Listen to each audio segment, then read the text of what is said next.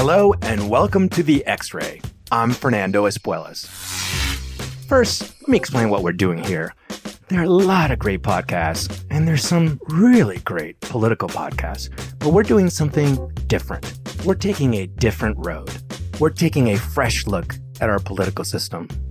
Introducing The X-Ray, a new political podcast about political power. Who wants it, who wills it, and why? A penetrating analysis of the biggest issues facing American politics. Interviews with power players, conversations with politicos, experts, and national journalists. And a special segment called X-Ray Vision, a fun exploration of the real person behind the political title. I'm your host, Fernando Espuelas, and I hope you'll join me every week on The X-Ray. For more information, check out thexray.org and don't forget to subscribe on your favorite podcast platform. The X-Ray is a project of Issue One. We hope that all of you out there listening are healthy and maintaining sanity in a really unusual time. For good reason, the coronavirus is the main focus of our legislators. So we're switching gears a little bit to talk about the need for reform that has become apparent in recent days. I'm Weston Womp, and this is Swamp Stories, brought to you by Issue One. There is no greater moral crime than betraying your country in a time of crisis. That was Fox News host Tucker Carlson, using some strong words about fellow Republican, chairman of the Senate Intelligence Committee, Richard Burr. As you've probably heard, Burr sold most of his stock portfolio just after a classified briefing about the coronavirus. But he didn't warn the public. He didn't give a primetime address. He didn't go on television to sound the alarm. He didn't even disavow an op-ed he'd written just 10 days before claiming America was, quote, better prepared than ever for coronavirus. He didn't do any of those things. Instead, what did he do? He dumped his shares in hotel stocks so he wouldn't lose money. And then he stayed silent. Now, maybe there's an honest explanation for what he did. If there is, he should share it with the rest of us immediately. Otherwise, he must resign from the Senate and face prosecution for insider trading. Now, a lot of people are coming to the same conclusion as Tucker, that Burr should resign and be prosecuted. But as you might expect from the swamp, it's a whole lot more complicated than that. Burr is almost certainly not headed to prison, and even a slap on the wrist is in question. This is Episode 9, Profiting from Public Service.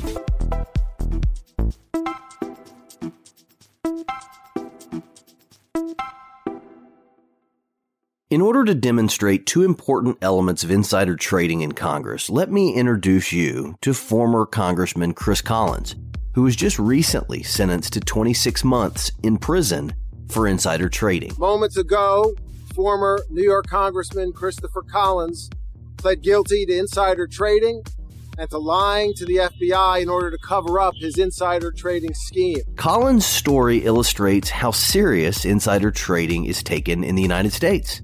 It doesn't matter if you're a member of Congress or Martha Stewart. If you get caught, you go to prison. But what is insider trading? Well, technically speaking, the Securities and Exchange Commission says it is, quote, the buying or selling of a security in breach of a fiduciary duty or other relationship of trust and confidence on the basis of material, non-public information about the security. So what did Representative Collins do? Well, believe this or not, Representative Collins was on the board, as a member of Congress, he was on the board of an Australian pharmaceuticals company. He had an enormous stake in the company and was bound by regulations preventing insiders in companies from trading except for specific windows of time. That's common in publicly traded companies. So when he got a call from the CEO of the company saying that a major drug trial had failed, as an insider, his stock was locked up. Congressman Collins ended up losing $17 million as a result of the stock bombing. But minutes after he got the phone call from the CEO, Collins called to share the bad news with his 27-year-old son, who happened to own a chunk of the stock himself. The son's shares were only worth 3% of the congressman's, but because he wasn't a board member, he was able to sell. The son avoided losses of about $500,000. But opportunistic sales of that size just before a stock drops dramatically or closely scrutinized by the SEC. That one phone call to his son, despite losses of $17 million of his own, led to this. By virtue of his position, Collins helped write the laws of this country, yet acted as if the law didn't apply to him. No one is above the law. And it is because of our office's commitment to and pursuit of that ideal that Collins is now a convicted felon and no longer a member of Congress. That's how serious insider trading is. The feds don't mess around with this. But notice a few things here. Collins' position as a member of Congress was mostly irrelevant to his prison sentence. His insider information was unrelated to Congress, and for that reason, it neatly fit within the lines of what can be prosecuted. You see, in order to prosecute someone for insider trading, you've got to have proof that they had non-public information about a security.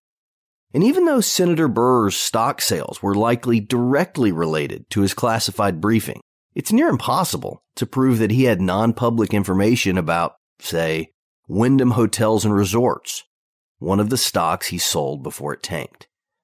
In fact, as he's going to argue, it's hard to prove that the same information he acted on wasn't already publicly available, because there was plenty of financial commentary given in early February that coronavirus could lead to a major economic meltdown.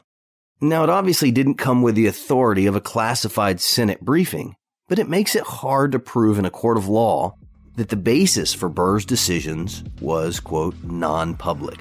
In my opinion, Collins and Burr's stories, while categorically different, bring us to a couple of conclusions that my own father drew during his 8 terms in Congress. As it pertains to Collins, members of Congress have no business serving on corporate boards while serving the people in Congress. And you're probably shocked to find out that it's even possible. And as it pertains to Burr and the many other members of Congress who've been called out for the appearance of insider trading over the years, the truth is members of Congress have no business trading stock while in office. In recent days, this simple and obvious solution has been echoed by leaders from Congress to Wall Street. Now, to walk through the profound conflicts of interest members of Congress face and the potential solutions, I set up a conference call with 2 of the most knowledgeable people on this subject, and you've already heard from both of them in episode 1. The first is Meredith McGehee, one of the most consistent voices for ethics and accountability in our nation's capital, and she's the executive director of Issue 1. The second is my dad, former Congressman Zach Wamp. A lot of things made him an unusual member of Congress over his 16 years, but one of them was his adamant stance that members of Congress shouldn't directly hold stocks at all.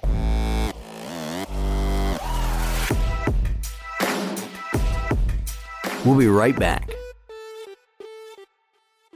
Hey everyone, it's Weston Wamp here. If you've been listening to Swamp Stories, then you've met a host of characters, politicians, experts, and advocates, all talking about our broken political system. That's why we're also excited to announce that we're part of the launch of a brand new network of podcasts called The Democracy Group. 8 podcasts have come together as part of this network with a unique take on democracy, civic education, and civil discourse. You'll hear from the Niskanen Center, Democracy Works, the German Marshall Fund, the McCain Institute, and other independent podcasts who are all united behind making democracy work better for everyone. You can visit democracygroup.org to learn more about the show, sign up for the newsletter to receive the latest episodes, news, and curated playlists right in your inbox.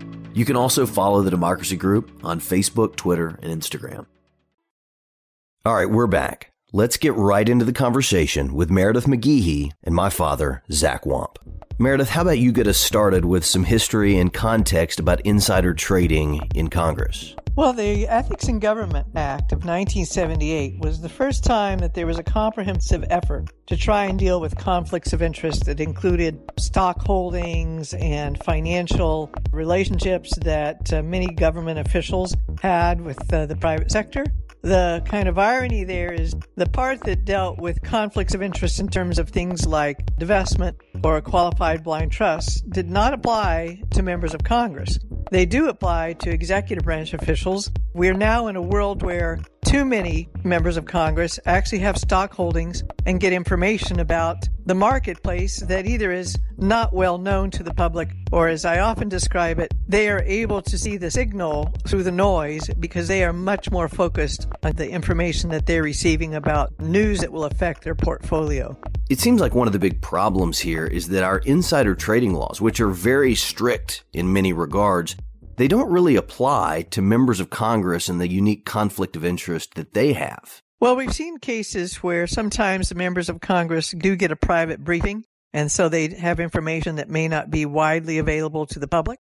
We've had the situation with Senator Burr, where it looks like he may have gotten information in a classified intelligence briefing and then taken action on his private stock portfolio. But it happens actually remarkably frequently, and there really is no excuse for this state of affairs to continue. The conflict between what you do as a member of Congress and your private stock portfolio is a solvable problem and something that would not only increase public confidence in the motivations behind the public officials' decisions, but actually would protect the public officials themselves from these accusations. That's the part that sometimes gets lost. They feel like if they're an elected official, they're being punished. A lot of time, these rules can actually help you just take away those questions and not hand your opponent the hammer to hit you with. Now here's my dad, former Congressman Zach Wamp, talking about how he got to the conclusion that members were best just to avoid the conflict altogether and not mess with stocks. Well, as you know, I ran for Congress once and lost in 1992 and then ran again in 1994 and won. And so through that 4-year process, I had a lot of deep thinking about what if you got elected, how would it go? And frankly, Tennessee had some well-known public figures that had gone into politics with relatively no net worth and through politics become very wealthy.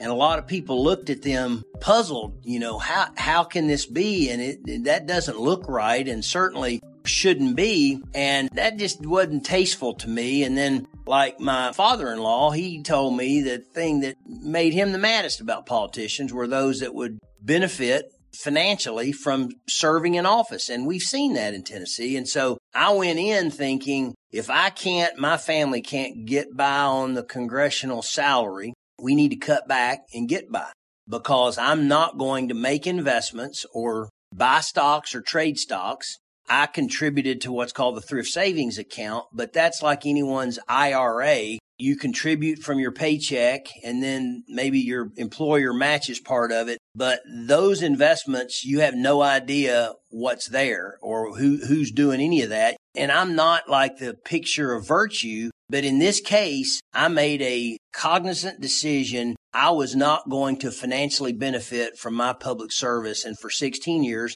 I didn't buy or sell or even think about investments. Others around me would. So if members aren't going to do the right thing on their own, what do we do? Two things. One, I don't think you should be able to serve on any public board and serve in the United States Congress. And two, I don't think you should be able to day trade any stocks, meaning you're on the floor, you hear something, you're in a committee hearing, you hear something, and then you can go and buy or sell stocks based on what you heard. That should not be allowed. So I don't know exactly what we can do, but these things should be done. All right, so specifically, what laws or rules need to change? Well, that's actually fairly straightforward in terms of a solution to this problem that's been highlighted by Senator Burr and by the conviction of Representative Collins. The first option is that someone going into public office can simply divest themselves of their publicly traded stocks and commodities. There are times in the executive branch where that in fact happens in terms of agreements with the Office of Government Ethics. If you're going to be a high-ranking official in the Energy Department, they come up with a plan for you to divest your energy stocks. Another way to do this is something that's already outlined in Senate rules and in House rules, and that's to set up a qualified blind trust. And in that case, unless you have your assets in a diversified mutual fund, which is, one possibility, you can then turn your assets, your stock assets, into a qualified blind trust. There are rules that are already spelled out about what makes it a qualified blind trust. It doesn't mean you hand it to your husband, to your campaign manager, to your family friend. You actually hand those assets over to an independent person, and they manage them. And that is a very tried and true method of trying to deal with conflicts of interest.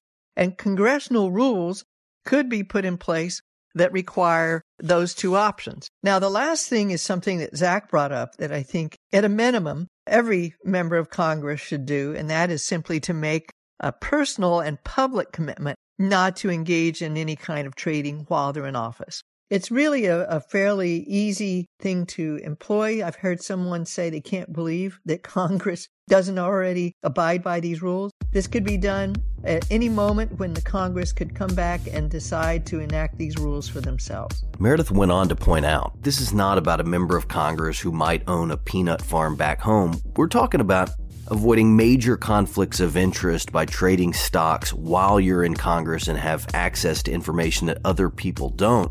We're not talking about injuring a member's personal financial holdings. So what's even the controversy? I mean, what's the holdup for making this happen? Well, I'm not sure that there is the old saying you've heard me say that neither party has an exclusive on integrity. I think that applies here because I don't think either party has like some kind of worse record on this than the other. To me, it's almost like rank and file members might think one way and very wealthy members might think another way. The irony there is I never saw Richard Burr, for instance, as a wealthy member. I mean, he was a rank and file kind of a guy when I went into Congress with him in 1995. So that's a little ironic. This is not one of the super wealthy members of Congress that was involved in this. Some of them have actually had their hands slapped for day trading on the floor of the House or the Senate in the past. But I think regular people, they just don't even get this. They think, as Meredith said, you're kidding me. You mean members of Congress can actually actively trade stocks legally while they're serving?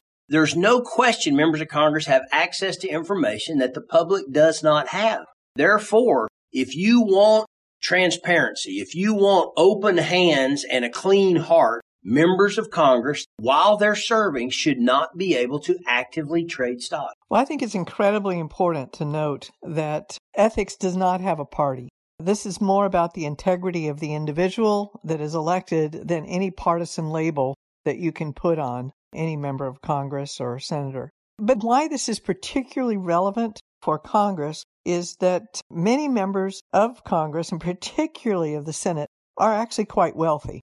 So they actually have more conflicts. The problem here is that when you have this kind of wealth in your public officials, you need to have some belts and suspenders to ensure that the public interest is coming first. It doesn't matter if you're a Republican or Democrat. It doesn't matter if you're rich or poor. On ethics issues, it's about how you view public service. But we know that it's going to take a bipartisan effort to get these kinds of fixes put in. But after this has happened, at a time where public confidence in government is absolutely critical, it's really important for the public to feel like their public officials have a notion of public service. And when you get the news like this, that a Chris Collins seemed to be more interested in protecting his wealth or his family's wealth than the public interest and used insider information. Or even, a Duncan Hunter who was using campaign money to fly his pet rabbit across the country. These matter just because at times like these, this is when we have to have faith in our democratic republic, that the people that are representing us in Washington and in our government around the country really have our best interests in mind and are not first and foremost worried about their own bottom line. Let me just add to that at a time like with the coronavirus, if the Congress is going to be called on to take dramatic action and they expect the people to trust them, we've got to have a cleaner system so that, as you said, Meredith, confidence can be restored to where they actually believe that members of Congress are acting in good faith on their behalf and not in their own behalf, which this really makes it look like people in Washington are only interested in their best interest and not the people. And that confidence factor during these critical times is really important to civil government.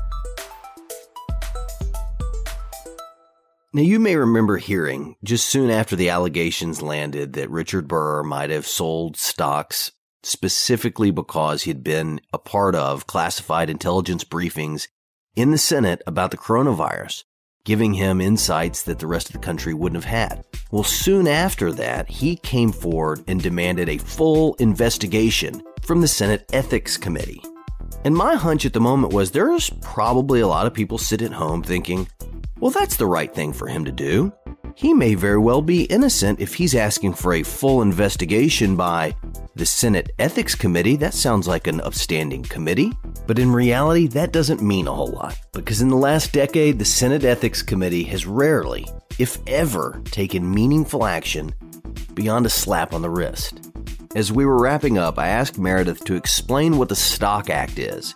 It's a bill that was signed into law in 2012 that's been referenced quite a bit in recent days. It really does just simply focus in on making sure that members of Congress are covered by the same insider information trading laws that cover everyone else. And it has a provision that requires senators, like Senator Burr, to report their trades. There is a form that they have to fill out and is publicly filed. Now, this takes us back to why I started the episode with the example of Chris Collins and not Richard Burr. He was a member of Congress and he committed insider trading. Now he's headed to prison. But that's very different than how things will work for Richard Burr. And that's because the definition of insider trading is just hard to stick to a member of Congress based on briefings they get. So the solution has to be simpler. It has to be to keep stocks and members of Congress separate. Well, we've actually drafted that rule that the Congress could apply. It doesn't even need to be signed by the president because each body has the ability to set these kinds of ethics rules. And that bill is very short. And we're hoping here that when the House and Senate come back and we get through this crisis, that there will be a new understanding and recognition of why building public confidence should be a priority and that this is something that we could get members of both the House and Senate to take a close look at. As we're learning together bit by bit, the swamp is real, but it doesn't have to be this way. In this case, much like the hamster wheel of constant fundraising, the incentives are ultimately aligned between citizen and legislator. Members of Congress don't want to deal with allegations like the ones that Richard Burr may never escape. And we don't want them thinking about how they can profit from their work on our behalf. As you've heard, the solutions are simple.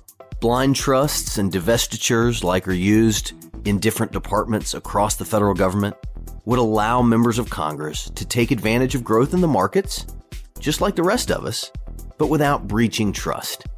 It needs to happen, and it needs to happen now. On our next episode, we're going to talk to a former Republican National Committee chairman and a Democratic Secretary of State about the biggest challenge looming for the 2020 elections. Coronavirus has brought many aspects of American life to a halt, but we can't let the same thing happen to our elections in November. We've got to act now so that the show can go on. Thanks for listening to Swamp Stories, presented by Issue One, the country's leading political reform organization that unites Republicans, Democrats, and independents to fix our broken political system. Please subscribe to the podcast and share it with your friends. Even better, rate and review it on iTunes to help us reach more listeners. You can find out more at swampstories.org. I'm your host, Weston Wamp. A special thank you to executive producer Ethan Rome, producers Evan Ottenfeld and Sydney Richards, and editor Parker Tant from parkerpodcasting.com. Swamp Stories was recorded in Tennessee, edited in Texas, and can be found wherever you listen to podcasts.